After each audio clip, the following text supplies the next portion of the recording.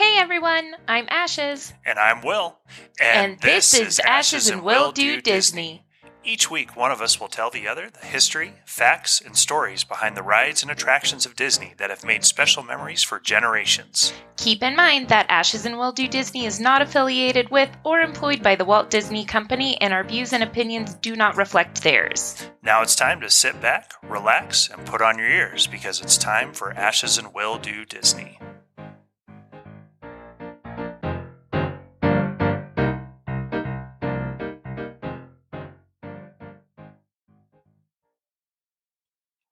Well, hello everybody. It is Will here, coming back at you with another mini episode. In case you missed the announcement on our Facebook page, we are taking what I'm calling a semi-hiatus. And with that being, we're going to take a break from releasing full-length episodes probably till the summertime. Reason being, we just have crazy schedules trying to get to summer break, and so trying to line up our times to get together as a duo to record is proving to be a little bit challenging. So rather than trying to rush episodes out week to week, we'd rather take a little bit of time to where we have a little bit of wiggle room to make some more episodes, make sure we're putting out some quality content. However, this podcast has become a bit more of my hobby, so instead of just letting it go stagnant for the next several months, I'll still be putting out some mini episodes, and I'll also be getting more active on the TikTok channel again and producing content there. So to our loyal listeners, fear not, we will still be having some content for you to listen to and see, but we're going to take some time before we get back into the swing of things for full episodes, but we are excited to be able to do that and bring you that quality. But with that, I had to kind of think about where I wanted to go for my next mini episode, and I remembered something that I had touched on in the very first one that I thought deserved a little bit more attention. So with that in mind, here is the Cake Castle. In the first mini episode, I went over some of the brief history of Cinderella Castle at Walt Disney World. One of the fun facts I mentioned was the bane of many brides' existences, and that was the birthday cake design for the 25th anniversary of the park. The design debuted in 1996, and park guests either enjoyed its whimsy and playfulness, or they found it tacky and ugly. So where did this idea even come from? Who came up with this design that brides weren't sure they wanted invading their Disney fairy tale wedding? To answer that question, we have to start our investigation at Epcot. More than 25 years ago, freelance designer Mike Conrad was evaluating Spaceship Earth and trying to figure out what he was supposed to do with his latest task assigned to him. Conrad was hired by the Walt Disney Company to come up with a design for Spaceship Earth for the 25th anniversary of Walt Disney World. So, the anniversary designs weren't even initially intended for the castle at Magic Kingdom. Conrad found himself facing quite the conundrum. Spaceship Earth was quite literally untouchable.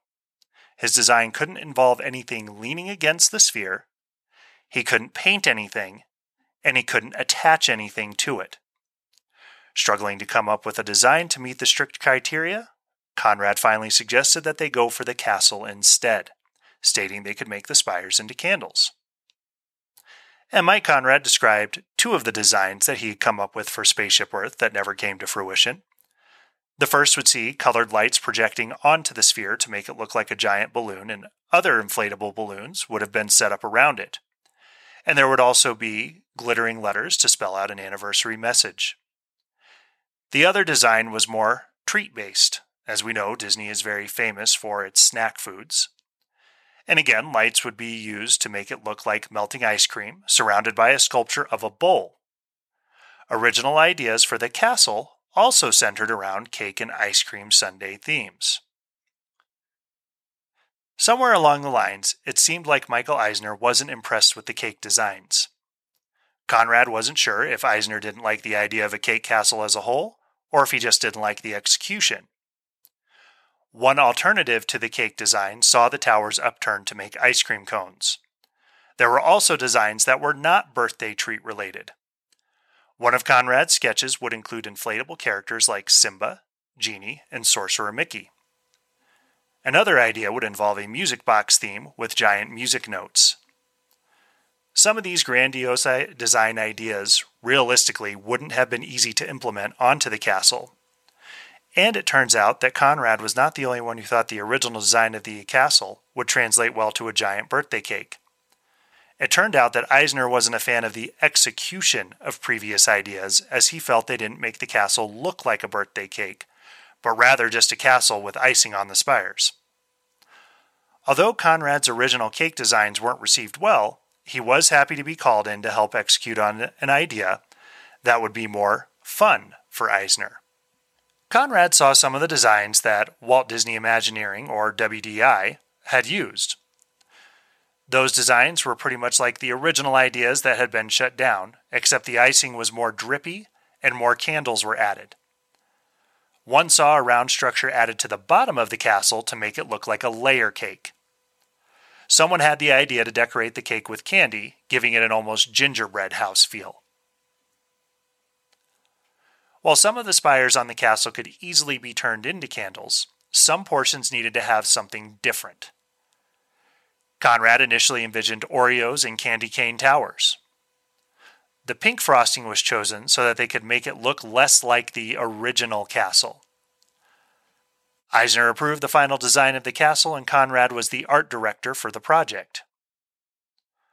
One of the biggest challenges in implementing the new cake design was the forced perspective of the castle. As discussed previously, the castle is only 189 feet tall, but looks much taller as the design makes the guests look up. Some of the levels would be shrinking to accommodate the new design, but it still needed to look taller than 189 feet. One day, Conrad and his team got into trouble trying to solve this problem. They went to the castle with measuring tapes and cameras to get a better handle on the situation. Partway through their endeavor, a man in a tie came out demanding that they get down from the castle. Conrad asked who the man was. It was Al Weiss, the president of Disney Parks at the time. He told them that they couldn't be climbing all around on the castle in full view of the guests. The reason being is just them climbing around so easily was enough to ruin the forced perspective illusion of the castle, making it not look that tall. However, Conrad had been up there long enough to get what he needed. He was able to make drawings to scale of what they would need to replace parts of the castle. It was going to be constructed with two main elements, inflatables and fiberglass. Conrad went to Aerostar for help with the inflatables as they specialized in hot air balloon fabrication. So they used inflatable fabric and a fan that ran 24/7 to keep it afloat, much like a bounce house. Conrad partnered with the Nassau Company for the fiberglass elements, the most notable being the 25 candle over the archway, being 25 for the 25th anniversary. The biggest challenge with two different companies working on the same project was making sure that the colors all matched. With the disparity of the two elements, Conrad had to make sure that the color at least stayed consistent. Per keeping with the magic, park guests didn't really see too much of the installation and transformation as most of it was done at night. However, cranes were left in place and idle during the day, and it actually created an air of anticipation among the guests to see what the finished product would be. At the final reveal, Conrad was surprised to hear how many people hated the pink. It was described as Pepto-Bismol pink. Conrad preferred a more flattering term and referred to it as Barbie pink. The reception of the cake castle was divided. Many did see it for what it was, fun and temporary, and something that needed to be seen before it went away. The other side of the spectrum felt it was a literal abomination. The cliché statements came out that it was not Walt's vision. Conrad took the viewpoint that anybody can get a picture in front of the traditional castle, but only people at the parks during a certain time could get a picture with the cake castle. It was a short-term novelty that not everyone would get to experience. Much like a lot of things in Disney, particularly movies, the nostalgia of the cake castle is more popular than the castle itself. There are Cake Castle AR filters on the Genie Plus app. Just about 25 years later, fans are starting to accept the castle for what it was, a temporary redesign that was just for fun. Conrad had recently been tagged in pictures of the 25th anniversary castle when the 50th anniversary approached. The comments on the picture were mostly positive, and there were even some people who said they were happy that the castle looked like that for their wedding photos. Whether you loved it or hated it, you can't deny the amount of work that went into the Kate Castle in 1996. And it was a labor of love. Not to mention, if you thought it was playful and fun, or if you thought it was an affront to everything Walt Disney stood for, the Kate Castle still created memories that have lasted for almost 25 years later. And I'll post pictures of this Kate Castle because it is pretty bright pink, and quite frankly, I'm a little bit more along the lines of it does look more of a Pepto-Bismol pink than a Barbie pink. That's just me. However, I'm also in that crowd that when Disney does make changes to things, especially if it's a temporary change, but even if it's not a temporary change, it really just doesn't bug me that much because something visual like that doesn't take away from my experience from the park, even if I thought it didn't look good. One, I'm probably going to get my picture with it anyway. Kind of wish I had in 1996. I was only 14 at the time, but whatever. But like Conrad said, it's something temporary. It's not something you're going to get to do all the time. So it would have been a unique experience whether you loved it or hated it. But nonetheless, too, also doesn't change my rides at the park.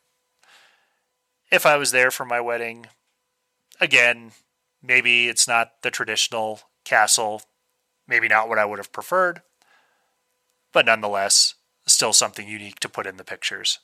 So either way, like I said, makes for good memories one way or the other. But that's what I've got for this week's mini episode, and I will keep it coming. Appreciate your support while we take this break, and we'll see you real soon. That's it for this week's episode of Ashes and Will Do Disney. Don't forget, we need your mouse tales. If you have a funny, weird, exciting, or just a favorite Disney memory, send it to ashesandwilldodisney@gmail.com so we can read them on the show. And don't forget to follow us on Facebook and Instagram at Ashes and Will Do Disney. This is a public group to follow. We're also on YouTube at Ashes and Will Do Disney. Please subscribe, rate, and review wherever you listen to your podcasts. Thank you so much for listening, and have a magical day.